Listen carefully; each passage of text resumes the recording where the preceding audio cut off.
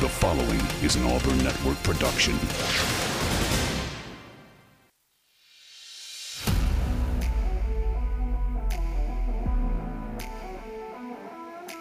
You are on the line.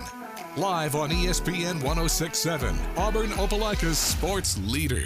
Online at espnau.com or on the ESPN 1067 app. To be on the line, call in at 334-321-1390 or toll free at 888-382-7502. You are on the line with Jacob Goins. You're on the line here on ESPN 1067, Auburn Opelika sports leader. Happy Thursday, everybody. Hope you're doing well on yet another sunny day on the plains here in Auburn and Opelika. This is On the Line, the show that tells you like it is and holds nothing back. I'm your man, Jacob Goins, with you for the next 2 hours right here on ESPN 1067. And I have a good feeling that most of you out there are having a good day today after what happened inside of Neville Arena last night. Goodness, Auburn basketball turned it on at home once again against a good team, and they stay undefeated inside of that building. 101-61, the final score over the number 11th ranked South Carolina Gamecocks. We're going to talk all about that on the show today. So much to get to, so many storylines and stats and narratives and all that good stuff.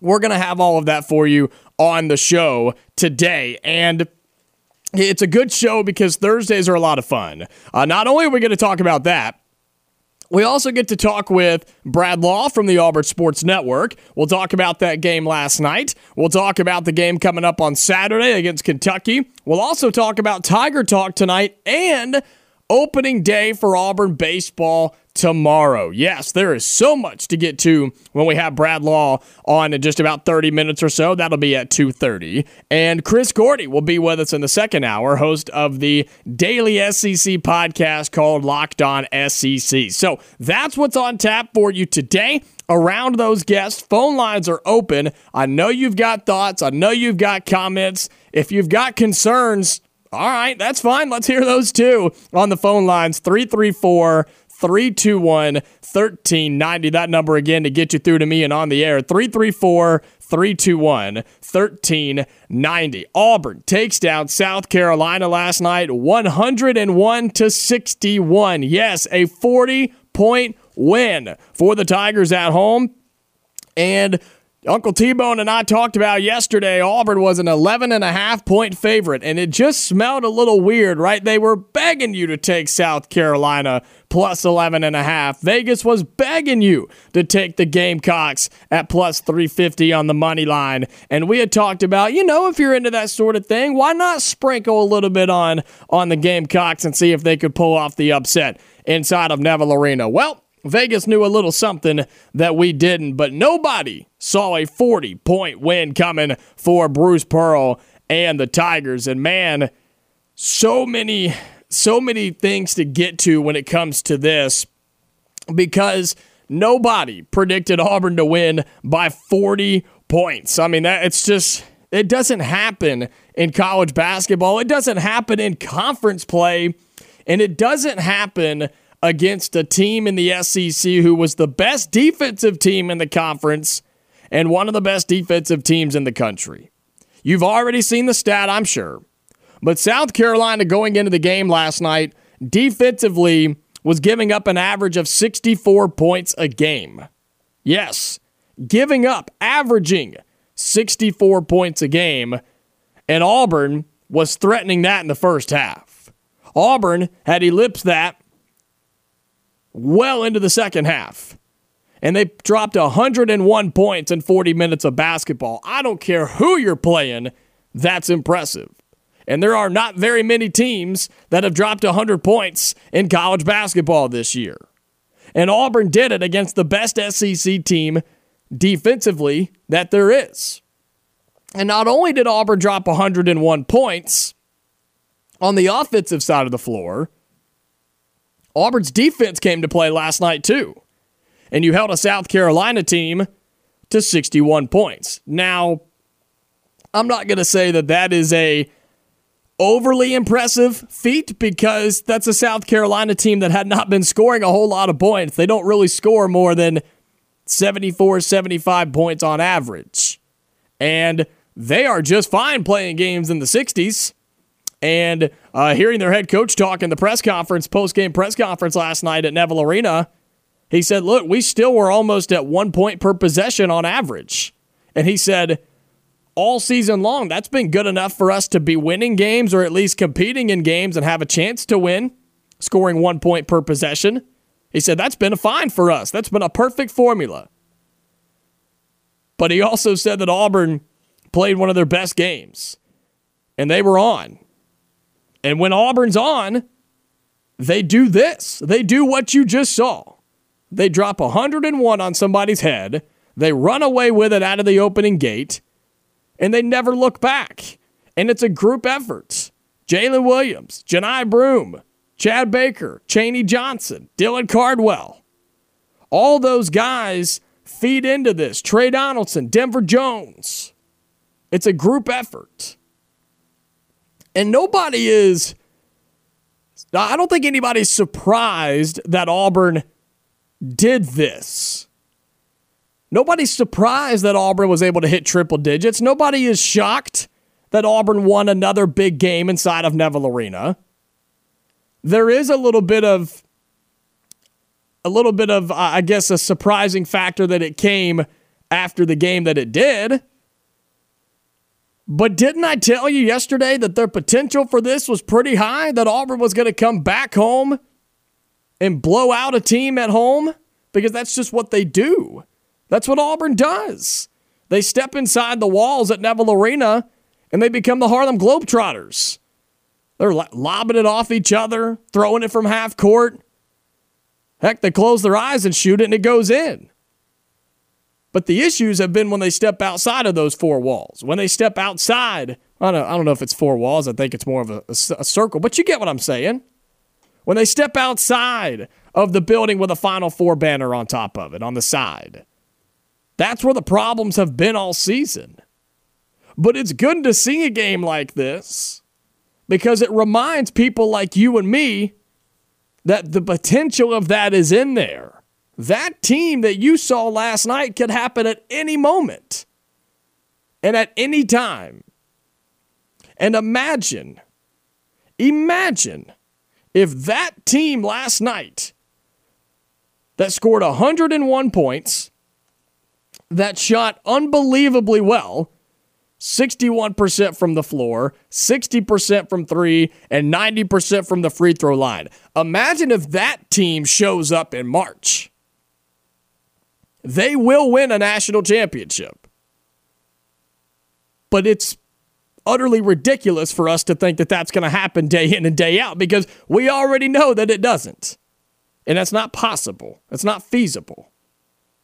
But that potential is in there. And I asked Bruce Pearl the question last night. I said, Bruce, you've done it again. You've come back home, a big game on your home floor, sold out crowd. Students were lined up to get in. And here we are again talking about another double-digit win where you guys played one of your best games of the season. I said, how do you continue that into Saturday against Kentucky, and how do you try to find a formula to do that on the road and moving into postseason play? And it was a tough question. I didn't expect to have a great answer. And he said you can't guarantee that. You can't prepare for that. But I think it is a legitimate question because it's one that we've been asking for a long time. How do you get something similar to this away from Neville? Whether it be on the road in Knoxville, whether it be in Nashville for the SEC tournament, whether it be in who knows where for the NCAA tournament. Because games like this are great. Wins like this are awesome. Auburn just beat the number one team in the SEC by 40. Nobody else can say that. Nobody else has done that. Nobody else has gotten close to that. And it's something that should be celebrated. Because I was worried about this game. You know that. I talked about it yesterday. I've talked about it all week. I was nervous about that South Carolina team. because of how good they are defensively and how good they are fundamentally and how really stinking good that head coach is. And lots of credit to him, man. He walked in that post-game press conference and he didn't really have a whole lot to say because basically his response was, what do you want me to say? What am I supposed to say? We just got beat by 40. They won every category. They were on it. They played one of their best games of the year. What do you want me to say? What do you want me to tell you? He said, we just got to move on. We didn't lose a heartbreaker. We didn't lose in just a couple of areas. He said, so for our team in South Carolina, it may be easier for us to just kind of move on and forget about it. But Auburn's not going to, and they shouldn't. Auburn should not forget about it. I think Auburn fans should celebrate it because that's a big-time win. Now, when you start looking at the rankings and you start looking at the numbers and the net and all that, no, it's not going to go down as big of a win as it feels like, but it should. And whether South Carolina crashes and burns from here, I don't know. We're going to find out. But it's still a big win. Number 11 team in the country came to your house, and you didn't just win. You didn't just dominate. You flat out put them in the ground. And now what you have to do is you have to turn and you have to look to this weekend. What happens this weekend? What happens with Kentucky? Is Auburn able to continue playing this way? Because I think South Carolina's a good team. They've beaten some good teams. They've done it on the road. Their coach mentioned it last night, going on the road to Tennessee. And other fan bases and other fans and other teams and other programs, they want to discount this win for Auburn. They want to say, well, that's not even that good of a South Carolina team. Are they really that good? Do they really deserve to be a top 11 team that's not even a quad 1 team? Win, technically, for Auburn last night. They're really not even that good. That's bogus. It's a good team. That's a good team that's going to get some wins down the stretch, that was on a 7-game winning streak, that will get some wins in Nashville, and will get some wins in the NCAA tournament. And that's a team that I promise you 90% of this conference does not want to play right now. But guess what? Auburn's in that category too.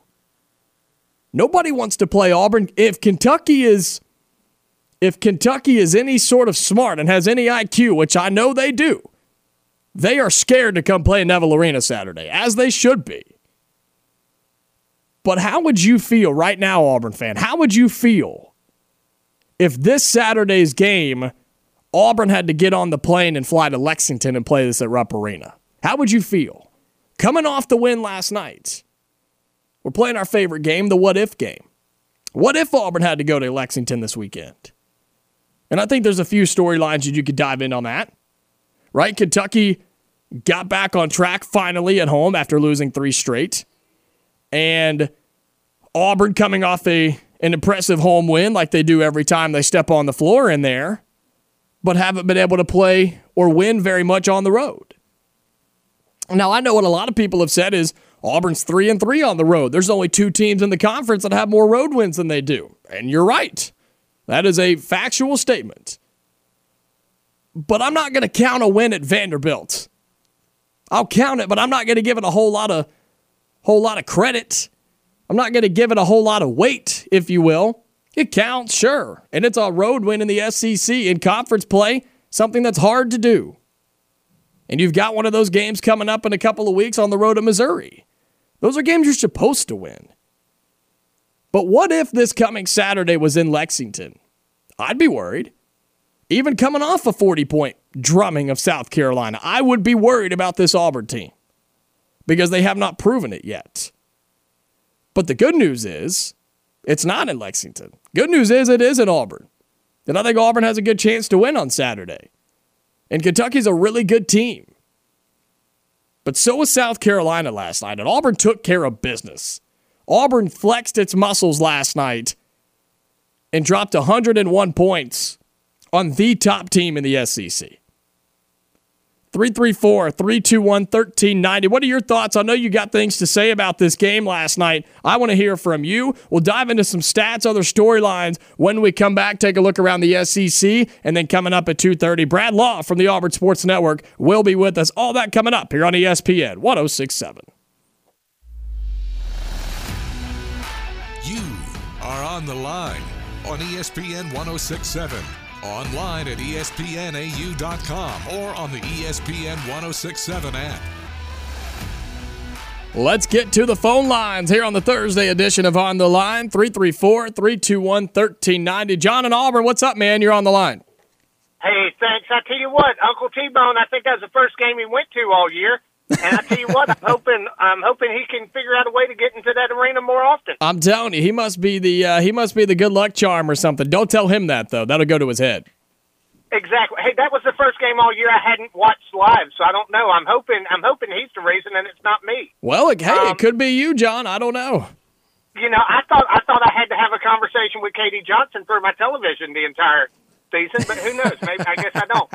Hey, I had a couple comments I wanted to make. Yeah. I did think last night, I thought Auburn was able, through slip screens and other ways, to get guys open down low. I thought that was the most easy, the highest number of easy buckets that Auburn's had in a game in quite some time. Because really, Auburn hasn't had a lot of easy looks at the rim like they were having the first several games of conference play. Yeah, Auburn ran some different sets last night, and it was really interesting. And credit to Bruce Pearl and the staff, because there are times where I didn't think it was possible for them, and because they fall in love with so many things and stick with it, and rightfully so. But they ran a lot of interesting things, and one of the things that I saw last night was them running a lot of baseline. And what I mean by that is they would work it into the corner, bring it up inside to the high post, and run somebody on a backdoor cut on the baseline, and it would be wide open for them cutting through the lane or down on that baseline. And it seemed like South Carolina wasn't fighting as hard through those screens and to make the rotations defensively as they have earlier in the year, and I think that's why you saw so much success. And you get worn down on that. Also, Denver Jones running the point just a little bit, I think is going to pay dividends down the road. Hey, had one random thought I came up with. Okay. I don't know if there would be mutual interest, but let me just throw this in the fire here. I think Jerry Stackhouse is doing a very good job at Vandy. However, even with the A&M win, I don't know how much time he'll have left there. What about Stephen Pearl and Vanderbilt after this year? I wonder if there would be mutual interest. I don't know. That's an interesting proposal. I mean, there's a large group of people that think Jerry Stackhouse has a lifetime contract in Vanderbilt, and I don't buy into that, but there's a lot of people that do. I also think there's a lot of people that are in the belief that Stephen Pearl is sort of the coach in waiting behind Bruce whenever he decides to hang it up, and I think that's a very high possibility. Agreed. But in my opinion, I think Stephen would benefit the most, and not just him, but anybody in a position like him would benefit to take a smaller job before walking into their first head coaching job at a place like Auburn that has become one of the premier places in college basketball, and Vanderbilt may not be a bad idea. Agreed. Just and Tennessee ties and all that just kind of stuck out to me. And I feel like they're putting Stephen Pearl on a pedestal this year to really market himself for a head coaching opportunity. Yeah, very much so. And there's no doubt that he's interested somewhere, I'm sure. I'm sure. Thank you, Jacob. Yeah, appreciate the call, John. 334-321-1390. Look, there's no doubt about it that, I mean, unless something drastic changes, I would think Stephen Pearl would like to be a head coach somewhere someday. He's still young. He is still a very young mind. He's a great recruiter. He does a lot of the transfer portal stuff, and I'm pretty sure he does most of it for Auburn basketball, that is. When guys enter the portal, he's the guy that jumps on top of it. He's the guy that researches and reaches out and has those meetings and does a lot of because I've actually, fun fact, when I was in college, I actually had a chance to do a report when I was going through journalism school about the transfer portal when it was so new, and got a chance to talk with Stephen Pearl about his role in the transfer portal. And he said that, a lot of the things he did was look at how guys played and their play styles and their statistics and their roles rules and how they play and how they act and make sure that they fit the Auburn system and the narrative before they even reach out and make the phone call. Just because it's the highest rated guy in the portal doesn't always mean a program reaches out to him. So Stephen Pearl does a lot of that for Auburn, which is really, really cool. But he's wanting to be a head coach. Everything I've ever heard is that he wants to be that guy somewhere, someday. And like I told John, I firmly believe that not just him, but anybody that's an assistant coach that wants to be a head coach, look at it from a football perspective. Like, it's hard to walk in and become from a quarterback's coach or a strength and conditioning coach and jump up and be the head coach immediately, right? There's a path that you take and those steps that you take, just like any other business, to get to the top. And so for Steven, I feel like a head coach somewhere else, whether it be the a smaller SEC school program like Vanderbilt, or whether it be a UAB, or whether it be I don't know. I mean, there's tons of different options, but interesting to bring that up, John. I appreciate you calling in. Other things about that game last night that he was bringing up that I wanted to get to. Auburn was very dominant offensively, and not just scoring 101 points, but doing what they wanted to do on offense. And he talked about South Carolina getting worn down. And in the coach's press conference last night for South Carolina, he said, look, we were playing with good effort, he felt like. He said we were playing well, but when you defend hard and then all of a sudden they just pull up and basically knock down anything they throw up, that's extremely demoralizing. And he's absolutely right. I mean, you work and you work and you work, and then what you're trying to stop happens anyway. That wears down on you physically, mentally, and emotionally, and that's what happened to South Carolina last night. We can all look at this objectively and without the orange and blue glasses for a second and say, Auburn played extremely well last night. And there were a lot of plays and shots and situations that all went Auburn's way. And when you're an opposing team on the road and a home team's getting every bounce, they're making every shot, it seems like, they're getting every 50-50 ball, they're getting a lot of the calls, like, that is extremely tough to overcome, especially on the road. And so, yeah, I think there was a point where South Carolina just kind of folded like a lawn chair and just kind of moved on. And you understand why. But that was because Auburn did play so well, and Auburn was going after loose balls, and they were taking advantage of those lucky bounces and made shots that not all of them were just pure skill. And that's what good teams do. Good teams take advantage of those and build upon those. You don't run back down the floor and say, wow, I can't believe we got that. That probably shouldn't have happened. Oh, well, no. You take that, it's like, wow, that ball came right to me. I grabbed it, and I knocked down the shot. Let's do it again. Let's get on a roll. Let's get a stop, and let's try to do it again. And that's what Auburn did last night. Do they do that every game? No.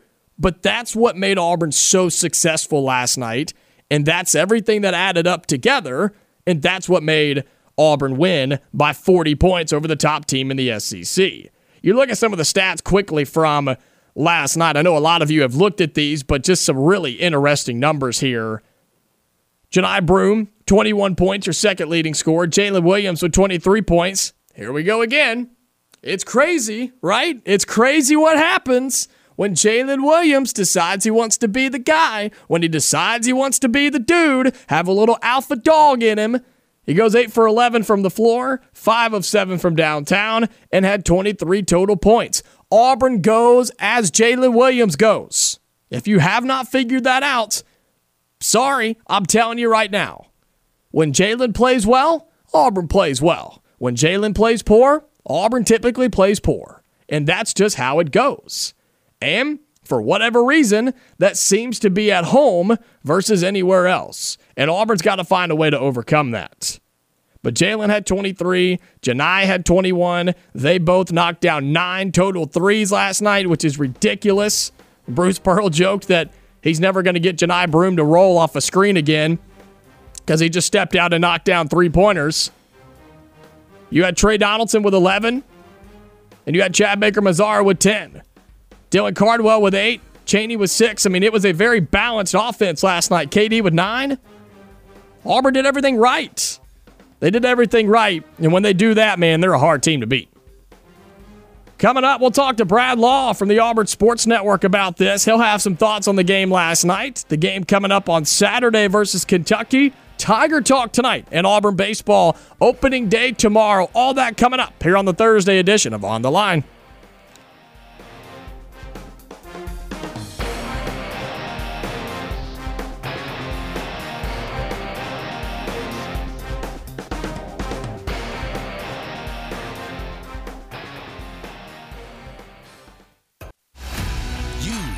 On the Line with Jacob Goins on ESPN 106.7, Auburn Opelika's sports leader.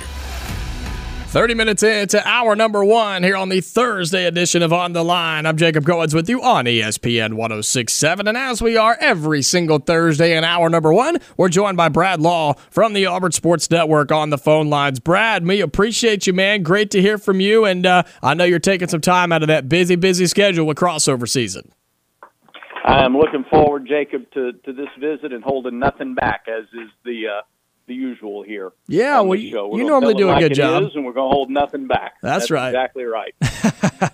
Well, I know you've got some thoughts from last night where there's been a lot said about the Auburn basketball win over South Carolina, 101-61, a 40-point victory on your home floor over the top team in the SEC. Brad, not a bad Wednesday night at Neville Arena. Literally, we have never seen anything like it. And that's not hyperbole, that's not marketing, that's not spin. It was the largest win over a ranked opponent in the history of Auburn basketball. Nobody had ever seen what we saw last night. And, I mean, try to minimize it. Try. This isn't game 1 of the season. This isn't game 1 of the conference season. This is the middle of February. You are who you are. And South Carolina came in ranked number 11, the number 1 scoring defense in the SEC. And it's more impressive to me, Jacob, not that Auburn scored 37 more points than South Carolina averages allowing, 37 more. So like 53% more points than they average allowing. But it's the fact that they scored 24 more than the most they'd allowed in a game.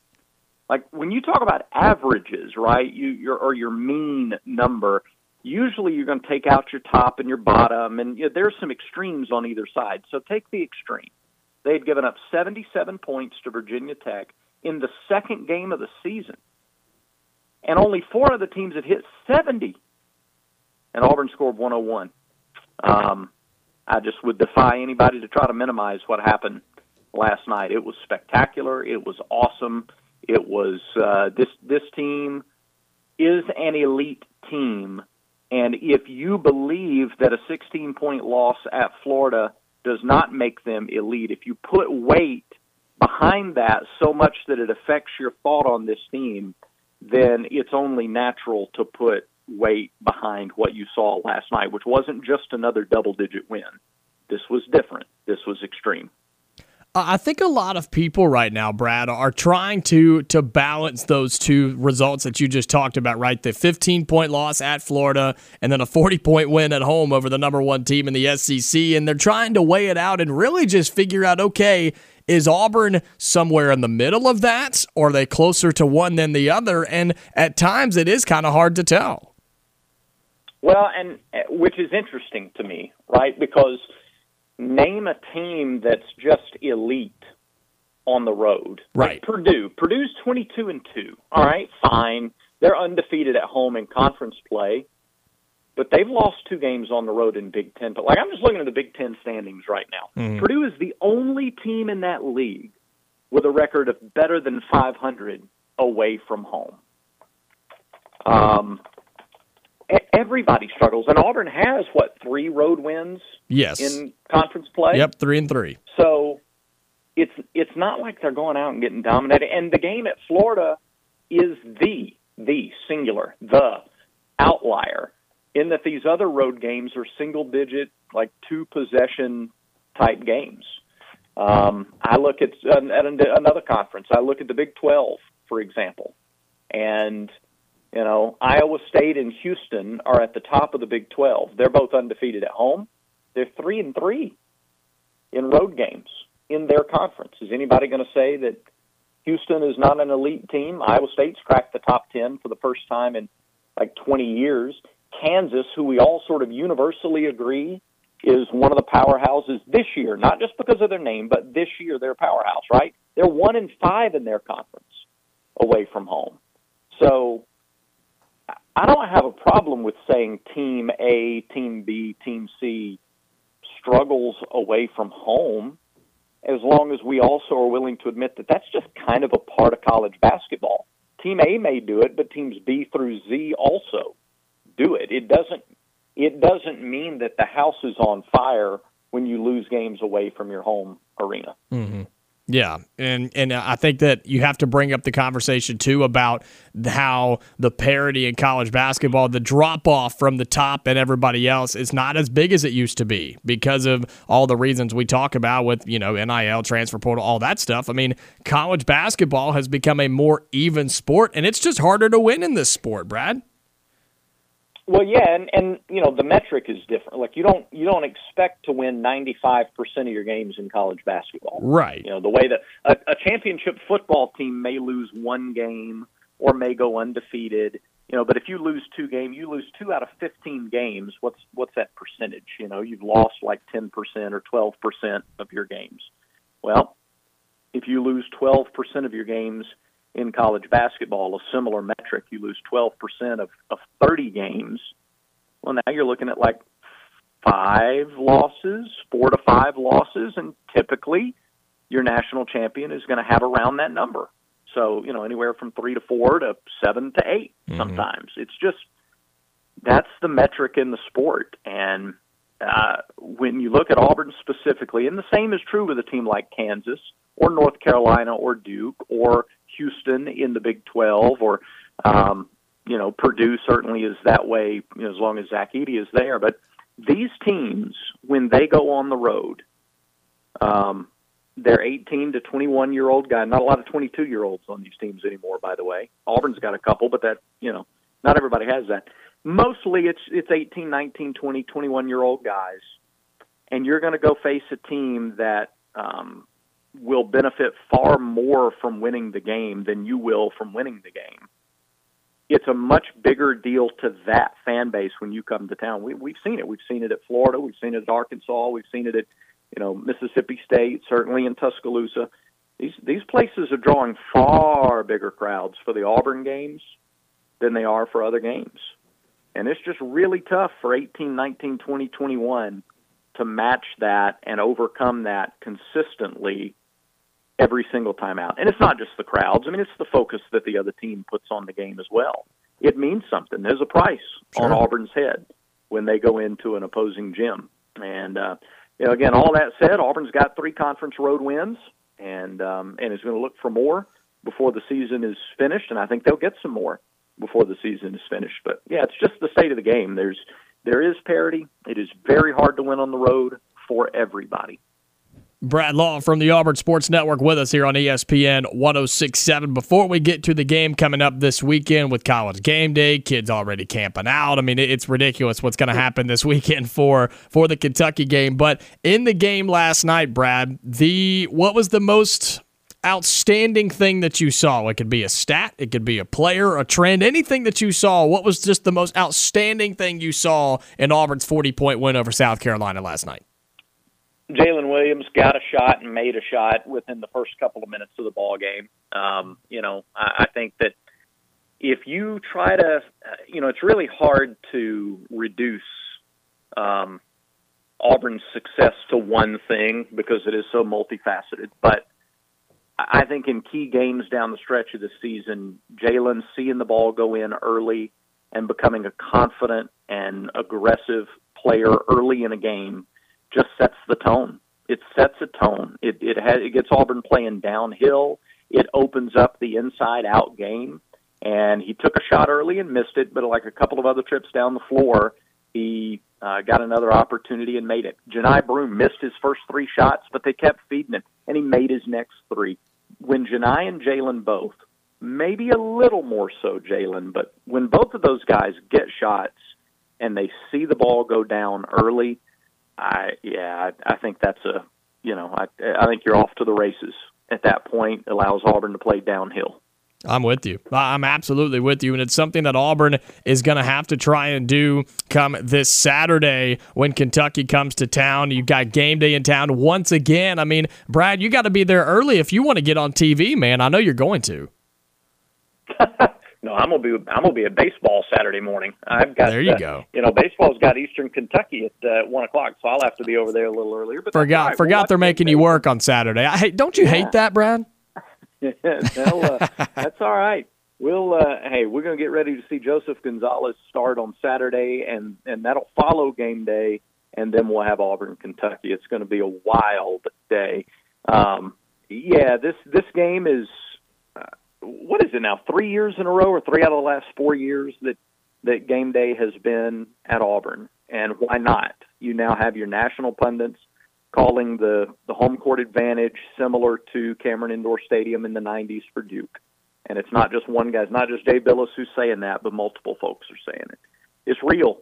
It's real. And we'll see it on display again Saturday against a Kentucky team that, regardless of how disappointed those fans have to be in what they've done so far in conference play, you still got a month to go before Selection Sunday.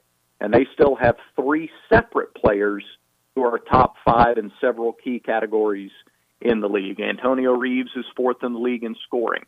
Trey Mitchell is 5th in the league in rebounding. Reed Shepherd is 4th in the league in assists.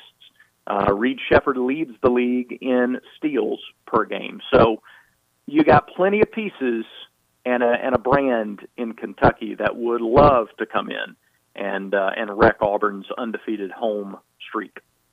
Well, you mentioned also this weekend, starting tomorrow, opening day for Auburn baseball. We've got softball already underway down in Mexico right now. And then, opening day for baseball tomorrow. A special group of guys with Butch Thompson, and you mentioned Eastern Kentucky coming in, and the starters were announced for the weekend. And it's wild that baseball season's already here, and I think the anticipation is extremely high for that program. I remember it was 8 months ago, and we all left Plainsman Park, and I was stunned. I don't mind telling you, I was stunned. I did not expect, a week before, less than a week before, when the regional host sites and pairings and everything, the fields were announced, there was no part of me that expected Auburn's season to be over after 2 games at the regional. And I remember the feeling. It was like I left in a fog 8 months ago, and now you're back. And now a lot of those pieces are back, and you've got some key additions both offensively and on the mound. And Joseph Gonzalez, who nobody expected this time a year ago to be on the mound for Auburn to start not start the opening game, but opening weekend 2024. Chase Alsop, another year of development for him. And Ike Irish moves behind the plate. Chris Stanfield moves to center. Cooper McMurray back at first base and at the plate with his power hitting. There's just a ton of things to be excited about, and I can't remember a time since Butch has been here that there have been this many known elements of a team.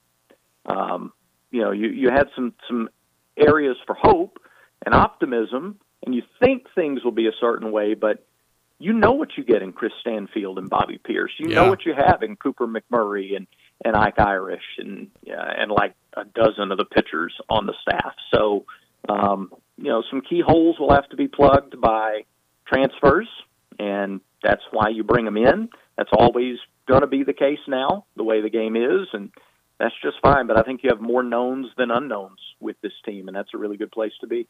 And what that tells me, Brad, is if this Auburn baseball team plays up to its potential, they're going to be one of the best teams in the SEC, which we all know is far and above any other conference in this sport of college baseball. So Auburn's going to be right there. And with that bad taste in their mouth from a year ago, they've got a great chance not just to get back to a regional, but advance past that as well. Opening weekend for Auburn baseball is here. Got college basketball for Auburn this weekend. And you've got Tiger Talk tonight, Brad. Tell people what's going to be coming up on the weekly coaches show tonight.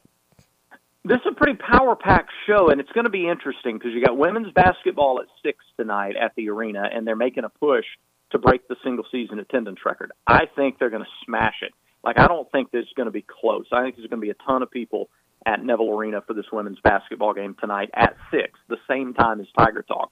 So if you're not going to the women's game, you need some dinner plans. I really encourage you. I think we need you out at Baumhauer's tonight to be loud and rowdy, because I think some of our regulars may be at the basketball game tonight. But we're going to have Ryan Wakamerka to talk swimming. We will have Coach Pearl there to talk about last night's game and preview the Kentucky matchup.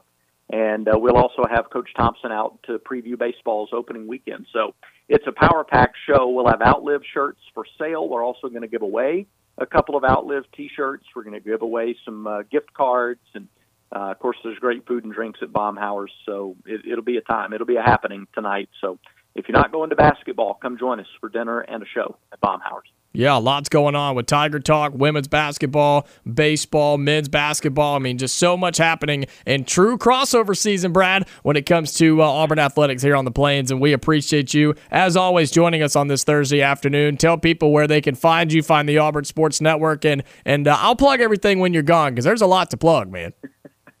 There is, yeah. Just make it simple. Follow AU Sports Network on all the socials. That's all the pertinent information anyway. And we will try to follow the lead of this show all weekend long. As much as we have going on, we're going to try to hold nothing back. I love it. I love it, Brad. Thanks so much, man. We'll talk to you next week. And good luck this weekend, okay? You got it, Jacob. Thank you, War Eagle. That's Brad Law from the Auburn Sports Network. He's with us every Thursday in hour number 1. And, man, when I tell you there's so much happening this weekend, with us being the sister and the flagship stations here in Auburn, Opelika, you've got Tiger Talk tonight on Wings 94.3 at 6. You have Auburn women's basketball tonight over on AU 100. That's 100.3 FM and AU100FM.com. You have baseball Friday and Sunday on Wings 94.3. You have men's basketball on Wings 94.3 on Saturday. Baseball on AU 100. I mean, does it get any better than that? I mean, our stations are killing it right now, and the Auburn Sports Network is the reason why, and so we thank them so much, and we're so happy to be with them, and thankful for Brad Law, who, look, our show motto is catching on, man. People are picking up on it more and more, and if Brad Law is starting to use it, then we've got some serious traction. We'll take our first break, or our last break, I should say, in hour number 1. We'll come back and wrap up the first hour, get into hour number 2 here on ESPN 106.7. Are on the line on ESPN 106.7. Call in at 334-321-1390 or toll free at 888-382-7502. Wrapping up hour number 1 here on the Thursday edition of On the Line. Wanted to say Friday, but it's not Friday yet. It's still Thursday. But hey, Friday will be tomorrow, so keep that in mind. But hope you're doing well. Hope you're doing okay on this Thursday as we get through hour number 1. Got a couple of minutes. We appreciate Brad Law from the Auburn Sports Network being with us, as he is every Thursday. Phone lines are open once again. I would love to hear from you. If we can't get you this segment, we will definitely get to you start of hour number 2, 334-321-1390. And Brad said some interesting things there. We got a lot going on when it comes to Auburn Athletics. I mean, it is true crossover season right now when it comes to men and women's basketball. You've got softball underway. You got baseball going on, equestrian happening, tennis happening. I mean, I don't even know. I mean, there's so much going on in Auburn Athletics, and it's fun to get to talk about it and talk about it with Brad Law from the Auburn Sports Network. Tiger Talk tonight as well, so that's going to be a lot of fun. And Brad said a few things there that I think are interesting, something that was in line with what I was saying about this Auburn basketball win over South Carolina. There's a lot of people that, not Auburn fans, some of them, but mostly outside fans that'll say, well, that's not that great of a South Carolina team. Not even a quad 1 win technically, or oh, you know, who have they even played, right? That's what a lot of people like to say. And they like to discount it because it was at home and whatever. But that's a good South Carolina team. And that's going to be a good win for Auburn come Selection Sunday. My concern is the concern that everybody else has. What happens when they go and play a good, above average, possibly great team on the road?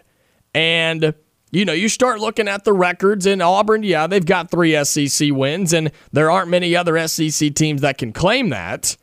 And it's unfortunate. It is. It's very unfortunate because the win at Arkansas had potential to be really, really good. And we just didn't know that Arkansas wasn't going to be all that great this season. And that's not Auburn's fault. What do we say all the time during football season? You can only play the teams on your schedule, right? You can only play the teams that are in front of you. And you can't control how good or bad they are or become or end up. And that's a very real take. That's a real thing. But a win at Arkansas should not be discredited because Arkansas is not playing well. They're not a good team. A lot of people think Muss is on his way out. Whatever. It's still a tough place to play. There were still 20,000 people there when Auburn showed up. So you can't hate on that. Vanderbilt, all right, whatever. And then you got the win at Ole Miss, which I think is a good win. But Auburn's got a chance to do that again and get their best road win at Tennessee coming up in just a couple of weeks.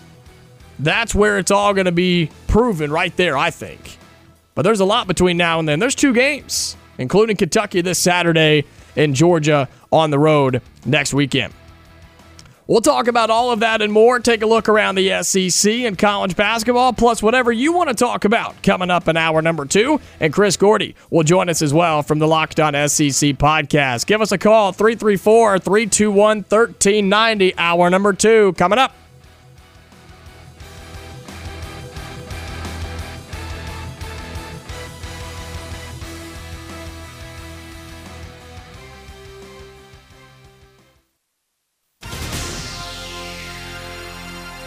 The following is an Auburn Network production.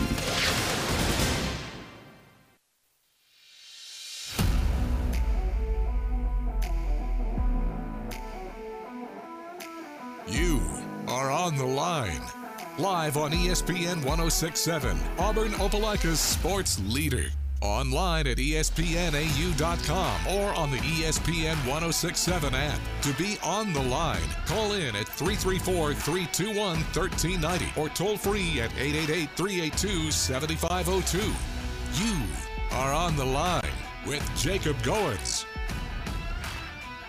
You're on the line here on ESPN 106.7, Auburn Opelika sports leader.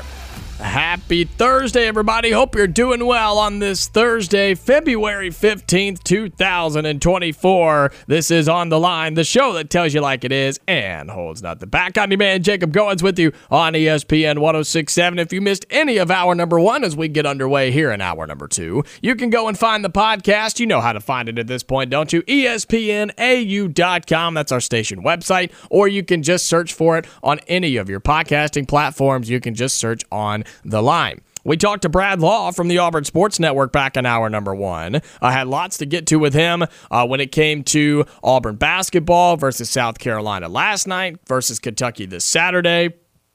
Plus you have Tiger Talk tonight, Auburn baseball this weekend, Auburn women's basketball this weekend, including tonight. Like, so much that we were able to cover in a short amount of time with Brad, so we appreciate him.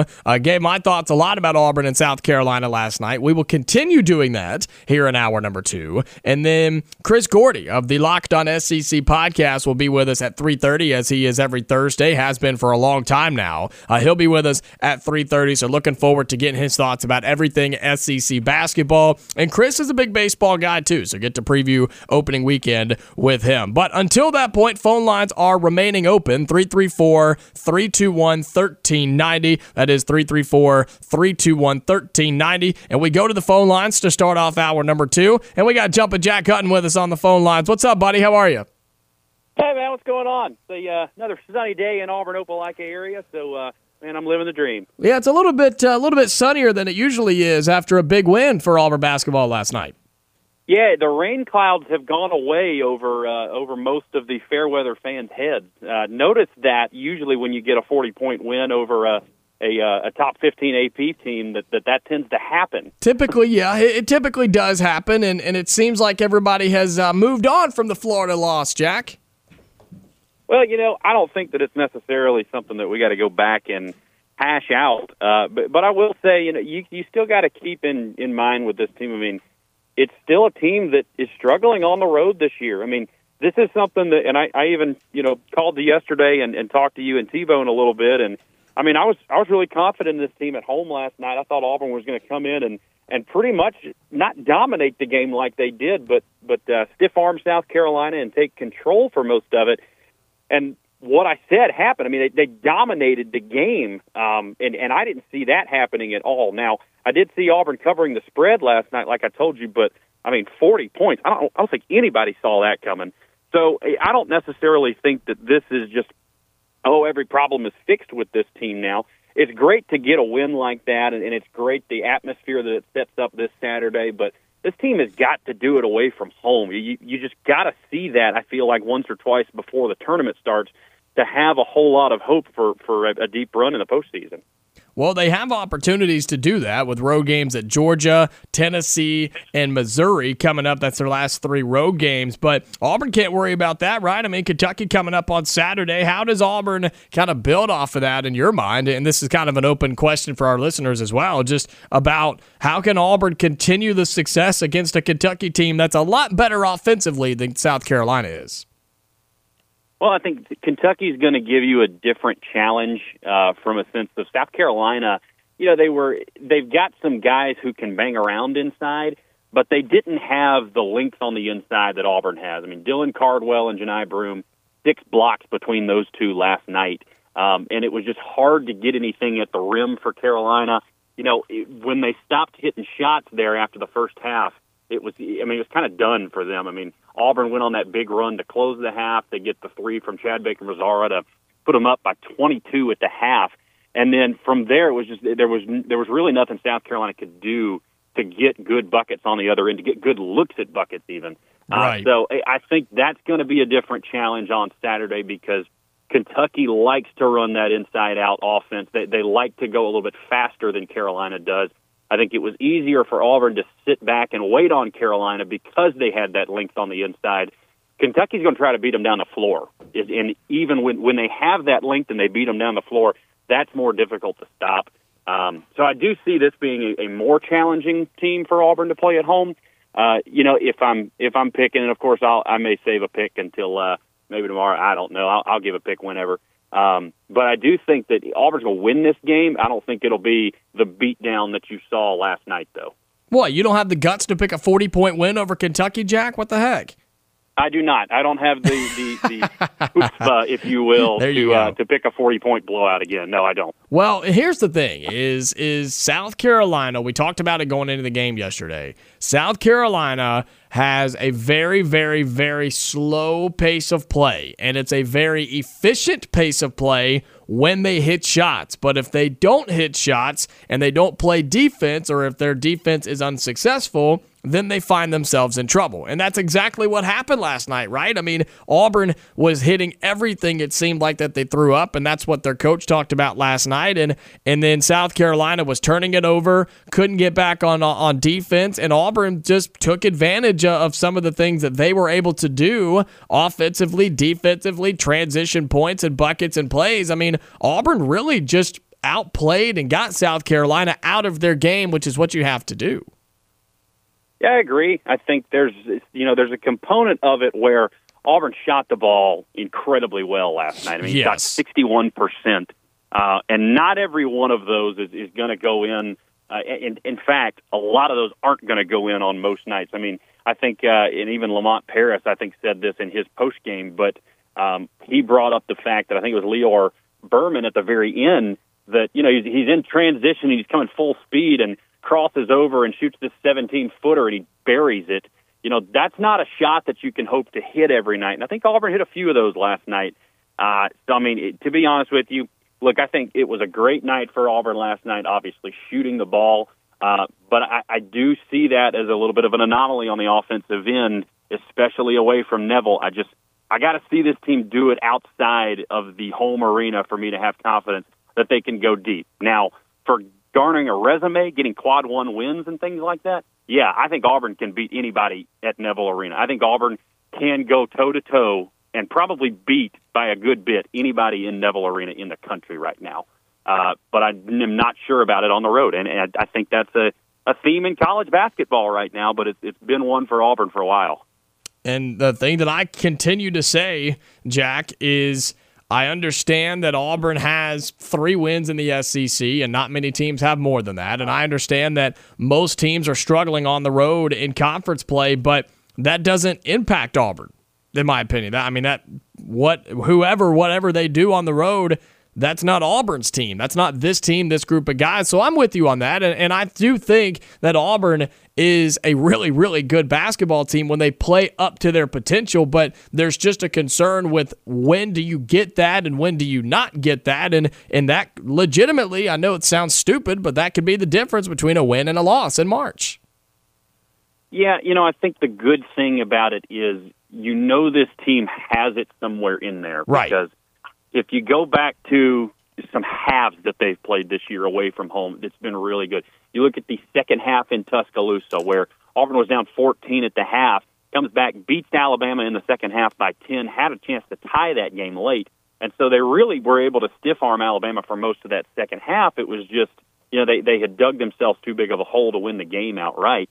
And then, but shortly after that, it was in Oxford where Auburn did the same thing. They got down in the first half, and then they had this great second half where they showed they can beat a team 56-33 in the second half on the road. So, that's the thing, is that they've got it in them. They've done it before, and you just want to see it happen more consistently, because if it does happen more consistently, this team's a national title contender. If it doesn't, this team is maybe not even a second weekend team. Yeah, 40 minutes of basketball, man. That's what it comes down to. 40 minutes of basketball away from Neville Arena. If Auburn could do that, I'm with you, man. There's just very little teams that could compete with what Auburn did last night. Imagine if they do that in Nashville, or if they do that on a neutral site somewhere in Kansas City or whatever they go for the NCAA tournament. So, I'm with you, Jack. And I think last night was a big one. We got a big one again on Saturday. Also, tomorrow, opening day for Auburn Baseball. I know you're excited for that. Man, I'm super excited.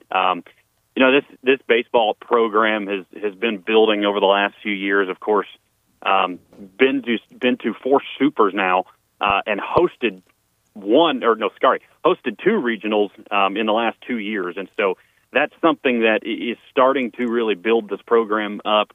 It's been kind of a step-by-step roadblock where in Butch Thompson and his staff's second year, they go to a regional, and then they get to the supers the next year, and then they go to Omaha.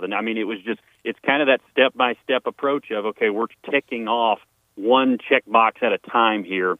I'm not sure on like any prediction season-wise, but at some point, I think the goal starts to have to be, what do you do in the SEC every year? Because, okay, you've been to the mountaintop of college baseball to Omaha. You've gotten there.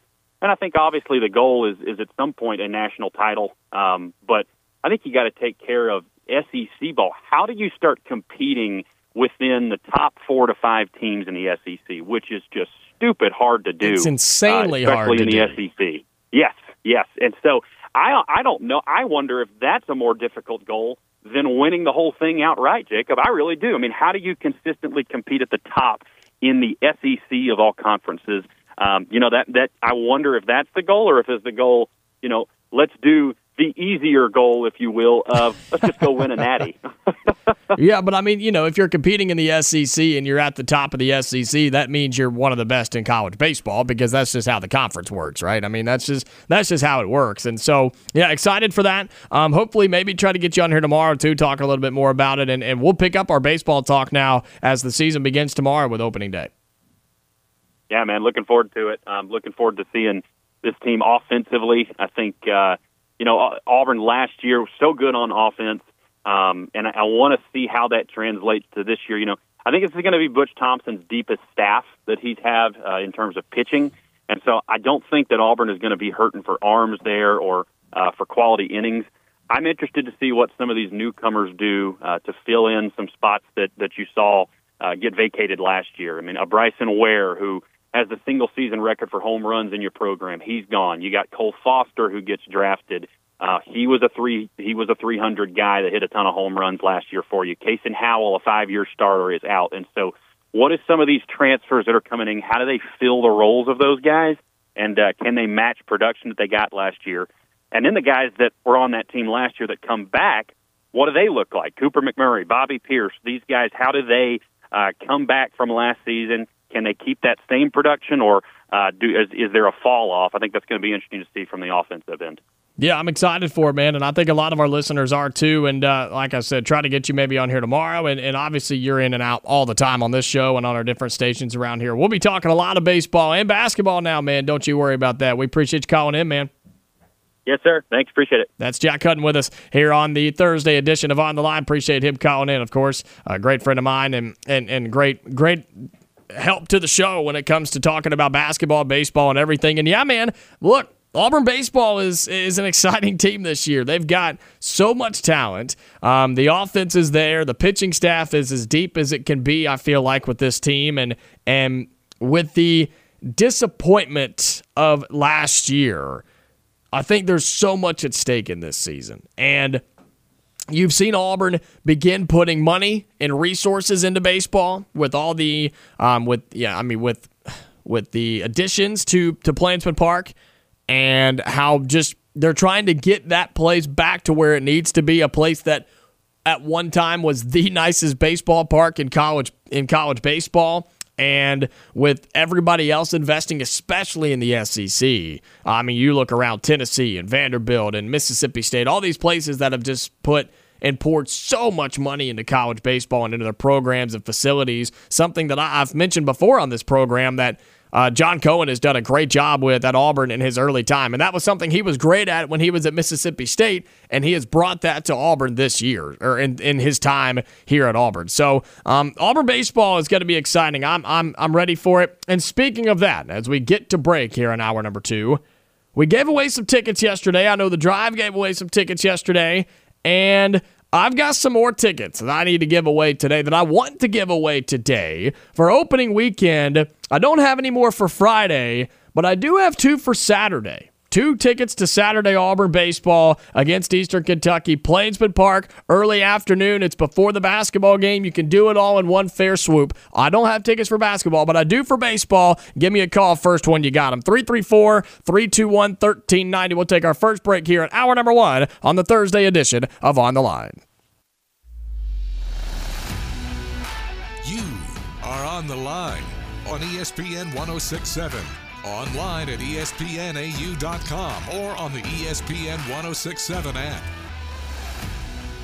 Back inside the studio here at ESPN 1067, and man, we start giving tickets away. People start calling in like crazy. I got people peeling in the parking lot on 2 wheels, coming in here trying to snag some baseball tickets. And look, I know the basketball tickets are a hot commodity, but I think baseball's right there with it too, and we gave some away. So thank you all for calling and participating in that. And we may or may not have some more later on or in other shows as well. So be sure you stay in tune here on ESPN 1067. We're glad to be able to do that for you, our wonderful listeners. But as we continue talking a little college basketball, Auburn basketball, SEC, and everything else, want to get your thoughts. What do you think about the game last night? Auburn taking down South Carolina 101-61. Still want to get your thoughts and opinions on that. 334-321-1390. Auburn now with Kentucky coming in on Saturday. But you look around what's been happening in college basketball, and for the SEC in particular,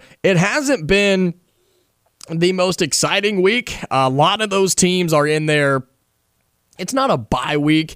It's just the off week for a midweek game because all SEC teams get it. Auburn's is coming up, and it's extremely late for Auburn compared to everybody else. But they get that week off where you play a game on Saturday, no midweek game, and then the game on Saturday. Florida just went through it. Auburn knows that very well because that was the week they had to prepare for Auburn. So that's exciting. But in the SEC world, nothing overly crazy. I mean, you had some interesting results right back on Tuesday. If you remember, in the Southeastern Conference, there were a couple of games. You had Kentucky, who got back on track, got back in the win column at home, taking down Ole Miss 75-63. Florida continued to stay on the bubble and stay alive in the NCAA tournament, taking down LSU 82-80. And how about Vanderbilt with the buzzer beater over Texas A&M on Tuesday night? So that was exciting to get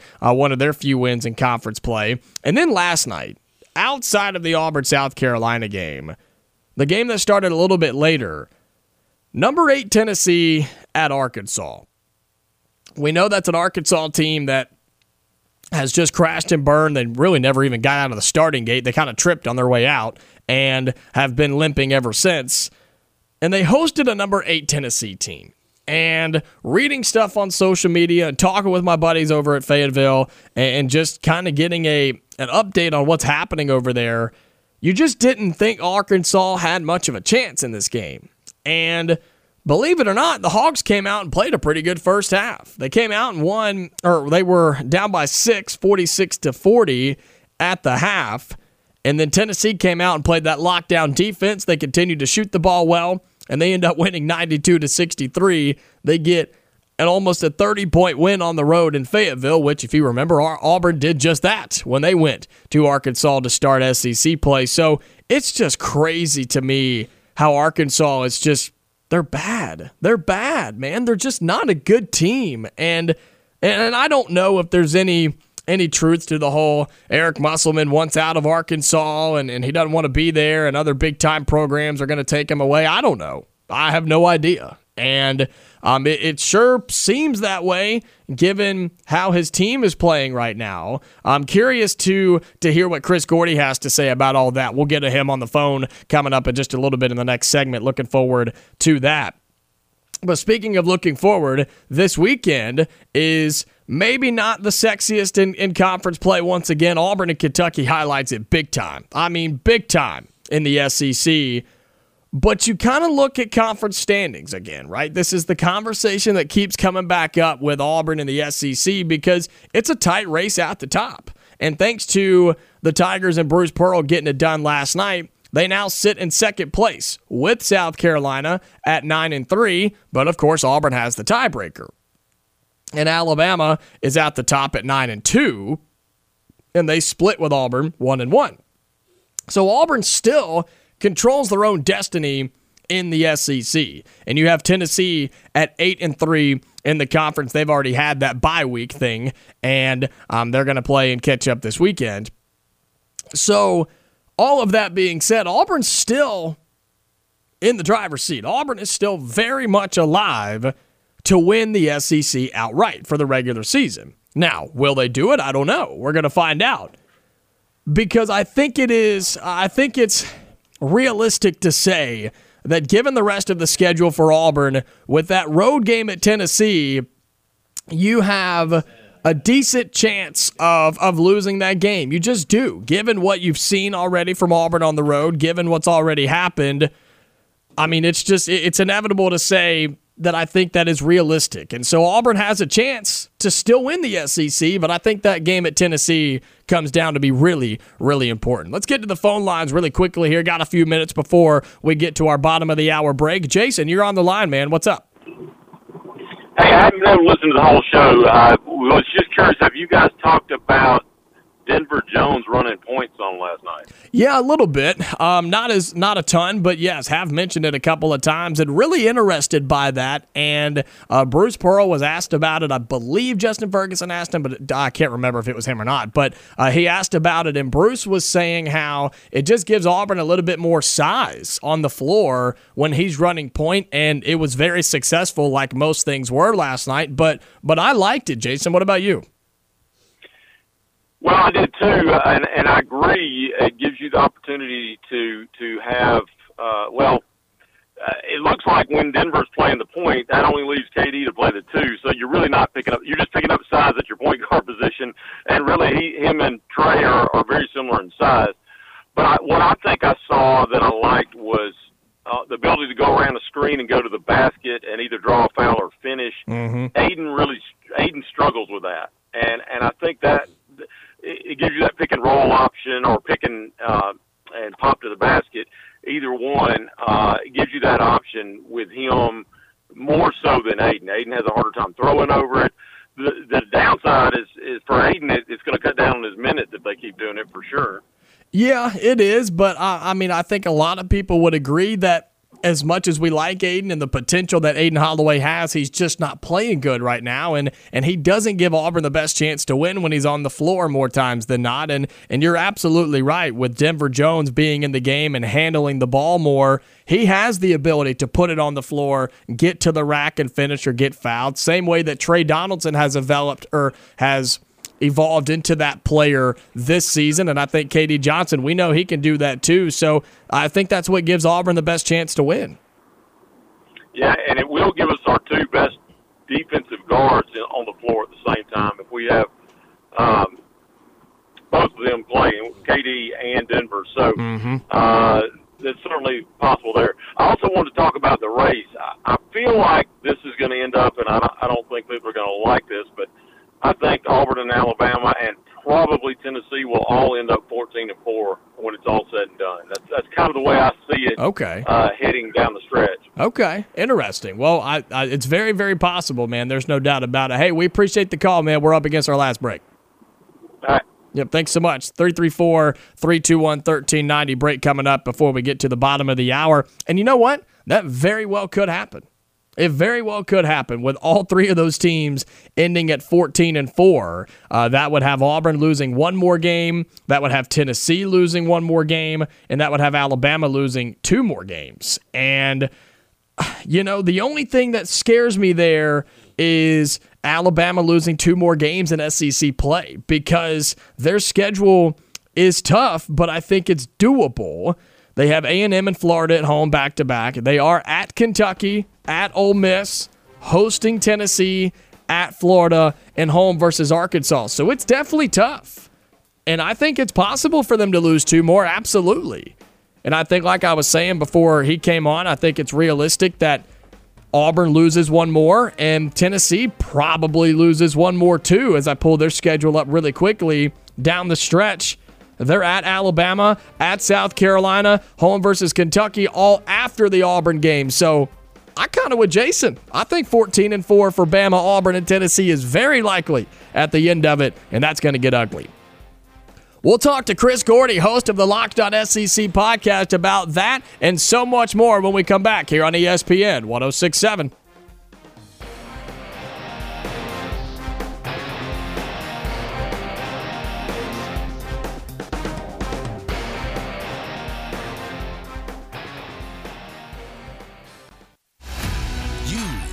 On the Line with Jacob Goins on ESPN 106.7, Auburn Opelika's sports leader. We've got 30 more minutes here on the Thursday edition of On the Line here on ESPN 106.7. I'm your man, Jacob Goins, with you on the Auburn Opelika Sports Leader as a show that has flown by. We get back to the phone lines, but this time for our weekly guest on Thursdays, Chris Gordy, host of the Locked On SEC podcast with us. Chris, great to hear from you, man, and it's a busy time with crossover season officially upon us. Oh, yeah, it absolutely is, and, then we find out today that news coming out of Texas that they're pushing the 9-game conference schedule, and that might be happening for the SEC next year. Football, basketball coming down to the wire here. And somebody asked me today who's the best team in the SEC right now, and I know they laid the egg over Florida, but that was a mighty impressive win from Auburn last night.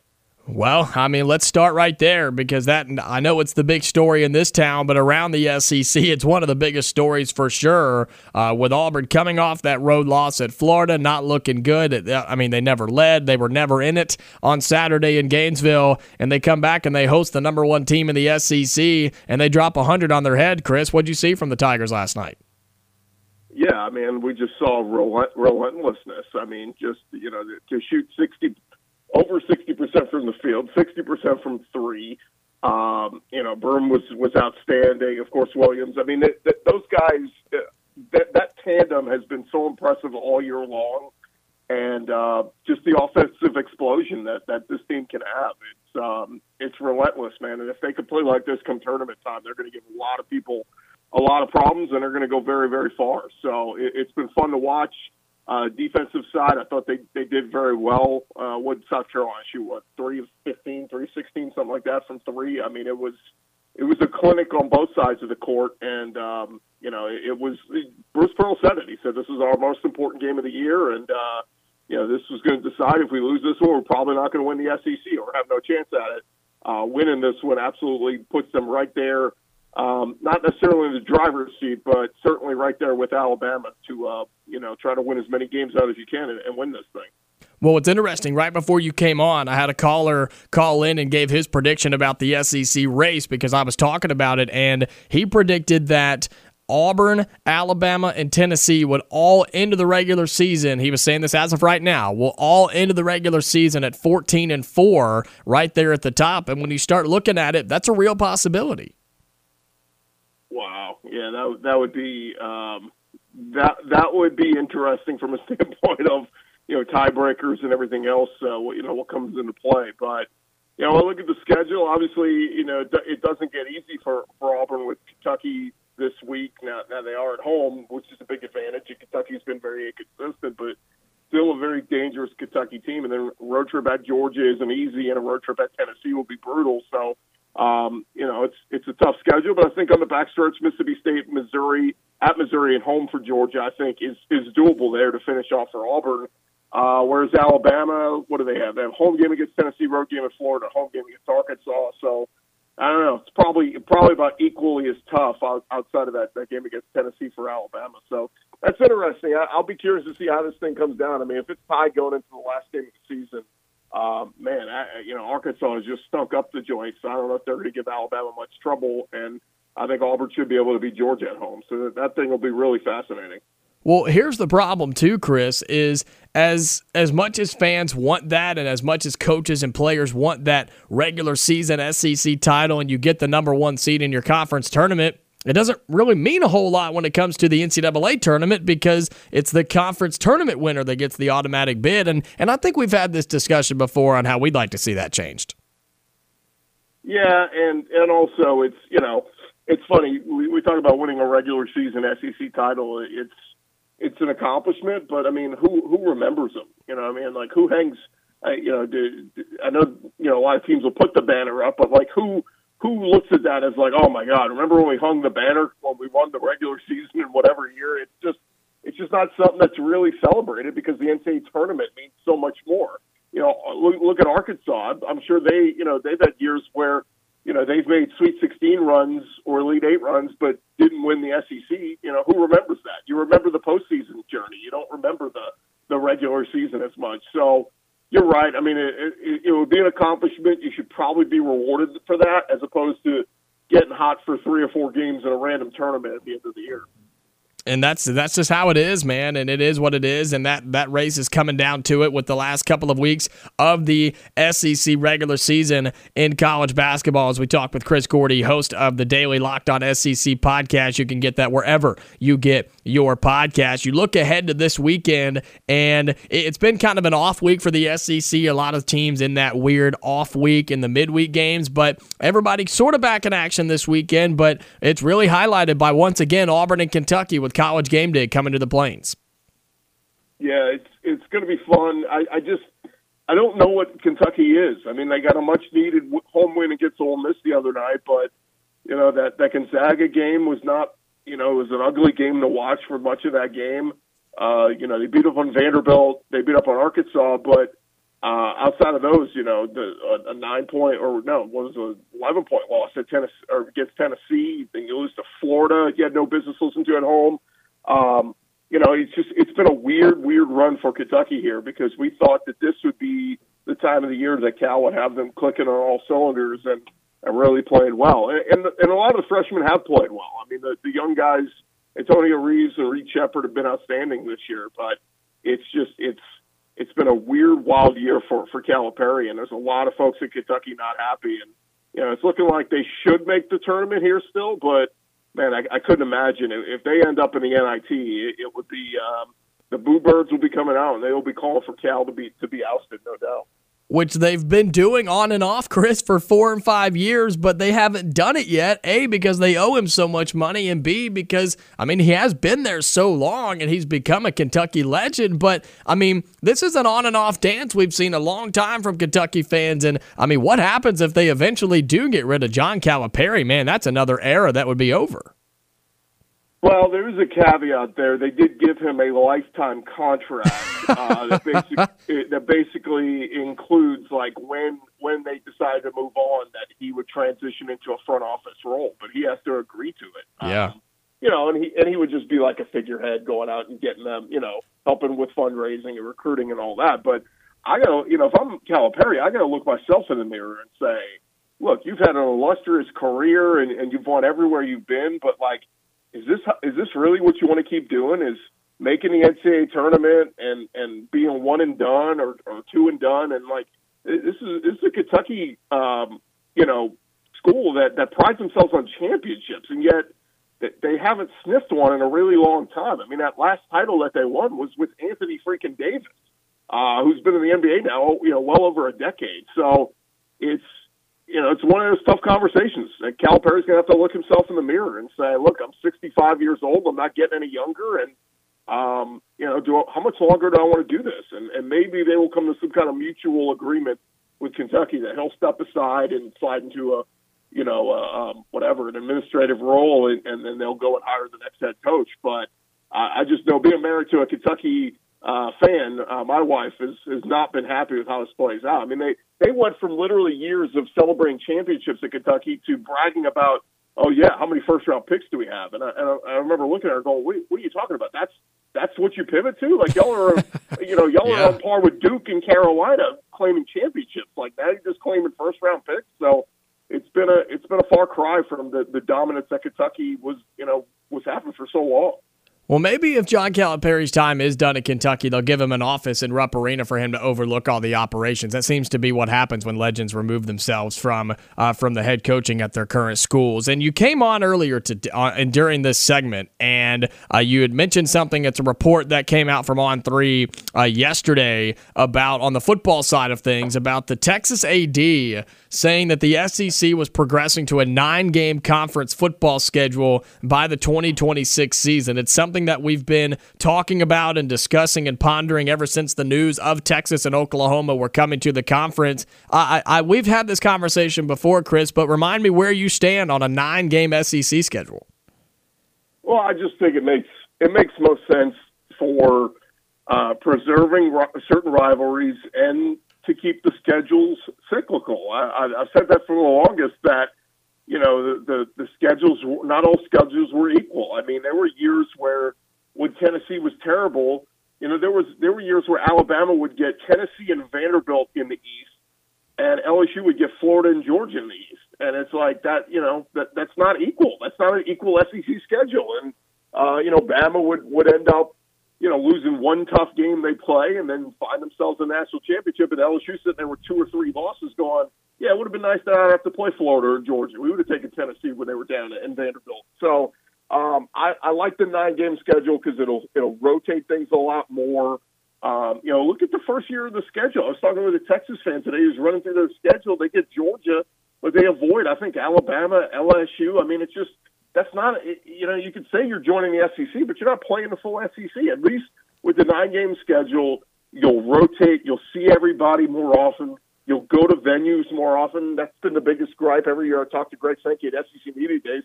He always brings that up. I mean, when we go over a decade without a team ever having gone to a road venue, I think Georgia still has yet to go to College Station ever.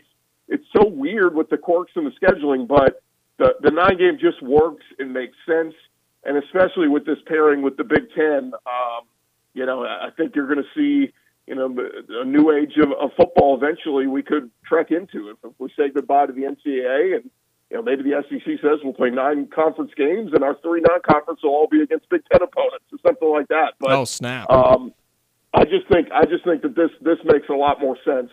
I understand it's a little bit more difficult, right? You're the people that don't like it are the Shane Beamers and the Mark Stoopses who enjoy playing their 8-game conference schedule and scheduling 4 cupcakes and saying, all right, well, that's 4 wins. Now I just need to win 2 SEC games to get to 6 and 6. We can't do that anymore. We got 16 teams, so we have to expand this thing out a little bit and equal out the schedules a little bit more. Yeah, we got to start playing a little big boy football, right, Chris? I mean, we got to start playing up to SEC caliber if we're bringing in Texas and Oklahoma, and if the SEC, which it feels like it's inevitable at this point that they'll bring in other teams at some point, like the Big Ten has been doing. I mean, it's time to start playing the teams of your conference, and for me personally, like I get why Auburn's and Alabama's and LSU's. I mean, why you play those? You play the cupcake games, right? And hey, you don't always win them, right? Auburn knows that very well, but it's just not beneficial for a fan, for a team. Like the money's there for the smaller schools, sure, but wouldn't you much rather play another team out of your conference or even a team in your conference rather than a 60-point drumming on a Saturday in September? Well, that's what my buddy Matt Moscona has always said. He's like, who enjoys those games? You know, when you go watch, Auburn go play the Citadel or play, Northwestern State. It's like, no, who goes to those? Like, you go tailgate, you might go for a half, and then you leave. I mean, only the most diehard of diehards stick it out for those. And I understand you got to have a little bit of a respite in the schedule, and you got to have what I call the stat padding games, but fans don't enjoy them. And nobody likes when you have a home slate and it includes some of those non-conference opponents that are just going to be blowouts. Nobody likes going to them. So you add another conference game to the schedule, absolutely fire up fans. I'm with you. I'm absolutely. I mean, look at Auburn's schedule. It's you have this coming season, Alabama, A&M. You do have California, and then you have New Mexico. So 2 out of your first 3 games are those games that Auburn should win by 50 or 60. So it's just it just gets old to me, in my opinion. But interesting progressions there with the SEC on the football side of things as we are continuing our conversation with Chris Gordy, who is the host of Locked On SEC. And tomorrow, I don't have to tell you what it is, Chris, opening day for SEC baseball, man. Another season is upon us. Yeah, I'm excited. I was starting to do a little bit of study on some of the teams already. I was a little surprised when I saw Tennessee is going to Drew Beam is going to start on Saturday for them, and they're going to go a different direction on Friday. So I wonder if that's just for this week or if that's going to be, fully moving forward. But I know LSU is loaded once again, the reigning national champs, and it's kind of cool with looking back the last 3 years. LSU, Mississippi State, Ole Miss. We've had a lot of SEC teams winning championships. Can we make it another year in a row? So we'll see, but yeah, look, there's a lot of talent still in this conference, and it's going to be a fun SEC baseball season. I think it's a safe bet to say an SEC team's going to win it all. It's the best conference by far, and there's so many teams that, I mean, the top 10 teams in the SEC are better than most teams around the country. So can we safely predict that an SEC team wins it all, Chris? Are you able to do that today? I think so. The only caveat would be, what if a Texas or an Oklahoma were to win it? Do we claim them already? I mean, they'll technically be in the conference by the summer, so maybe we can put a little asterisk there. Yeah, sure. I mean, we'll just give them an SEC patch if they're playing in the championship series and just let them put it on their jersey before that series starts. I don't think anybody would mind. I mean, the Big 12 maybe, but other than that, it'd be all right. So we'll see how that goes. SEC baseball getting going this weekend for opening day, opening weekend around the conference. We'll have tons of college basketball and always college football to talk about as well. Chris Gordy, host of the Locked On SEC podcast. He's been with me a long time, folks, and we appreciate his time on every Thursday afternoon. Tell people where you are, how they can find you, and what's coming up on Locked On SEC. Yeah, just search Locked On SEC wherever you get your podcast. And I think your fans are going to like the episode I have up today. It's talking all things recruiting. And our buddy Brian Smith, our Locked On insider who covers recruiting for us, we did a whole segment. He has not bought into Kalen DeBoer. He's hearing rumblings that Alabama is not doing a good job at all on the recruiting front. They're getting poached like crazy in the state. Auburn is light years ahead of them right now. I understand it's a new staff, but, man, Kalen DeBoer, he has got a long way to go to get on the recruiting trail to get Alabama back to where they're used to being. So if you're an Auburn fan and you like to hear about some of the misery going on in Alabama right now, check that out. Yeah, there you go. Locked On SEC, wherever you get your podcast, and on YouTube as well. Chris, thanks so much, man. We'll talk to you next Thursday. All right, thanks, Jacob. That's Chris Gordy. Again, go check him out wherever you get your podcast. Daily SEC show with Locked On SEC. And Brian Smith, he does a great job. He is the Locked On recruiting expert. So go check that out. And not surprising that there are some rumblings going on across the state, and I've heard some myself. So go check that out at Locked On SEC. We'll take our final break, come back, and wrap it up here on the Thursday edition of On the Line on ESPN 106.7. are on the line on ESPN 1067. Call in at 334-321-1390 or toll free at 888-382-7502. Winding down here on the Thursday edition of On the Line. Show has flown by today.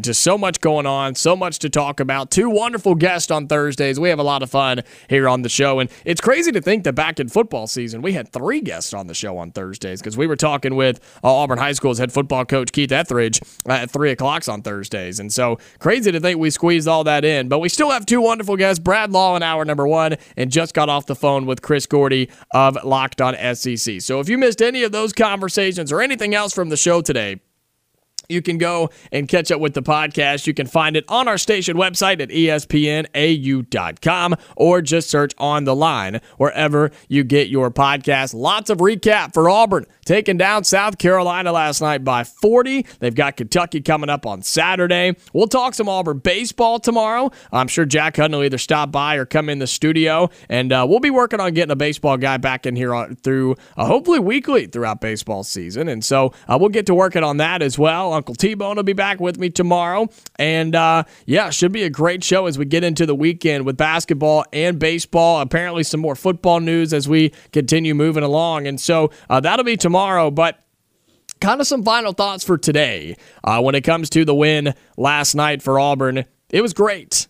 It was great. It was a great win for Bruce Pearl and the Tigers last night. And as crazy as it sounds, when that game went final and you look at that result, most Auburn fans are not surprised that it happened. You're not surprised that Auburn beat a team by 40 on their home floor. You're not surprised that Auburn took down the number 1 team in the SEC. You're not surprised that Auburn put a 100-piece inside of Neville Arena. Nobody is surprised by that. But what people want is consistency. And that's extremely hard to do. But guess what? You have to have consistency come the NCAA tournament. Because you can't play really well one night and not play well another night. Because guess what? If you don't play well the second night, you don't get the third night or the fourth night or the championship. You don't get that.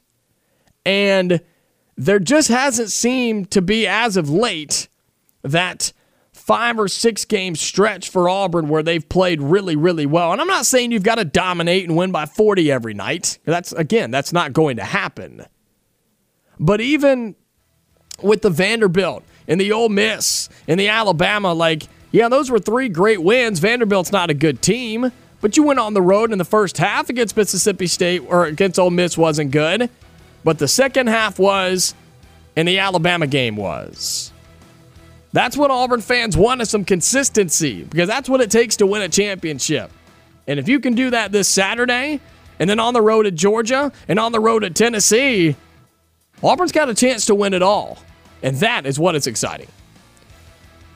That's going to do it for today's episode for the Thursday edition of On the Line. We'll be back tomorrow, 2 to 4, right here on ESPN 1067. Uncle T-Bone will be back with me. So until then, I'm Jacob Goins. Stay safe. I'll talk to you later.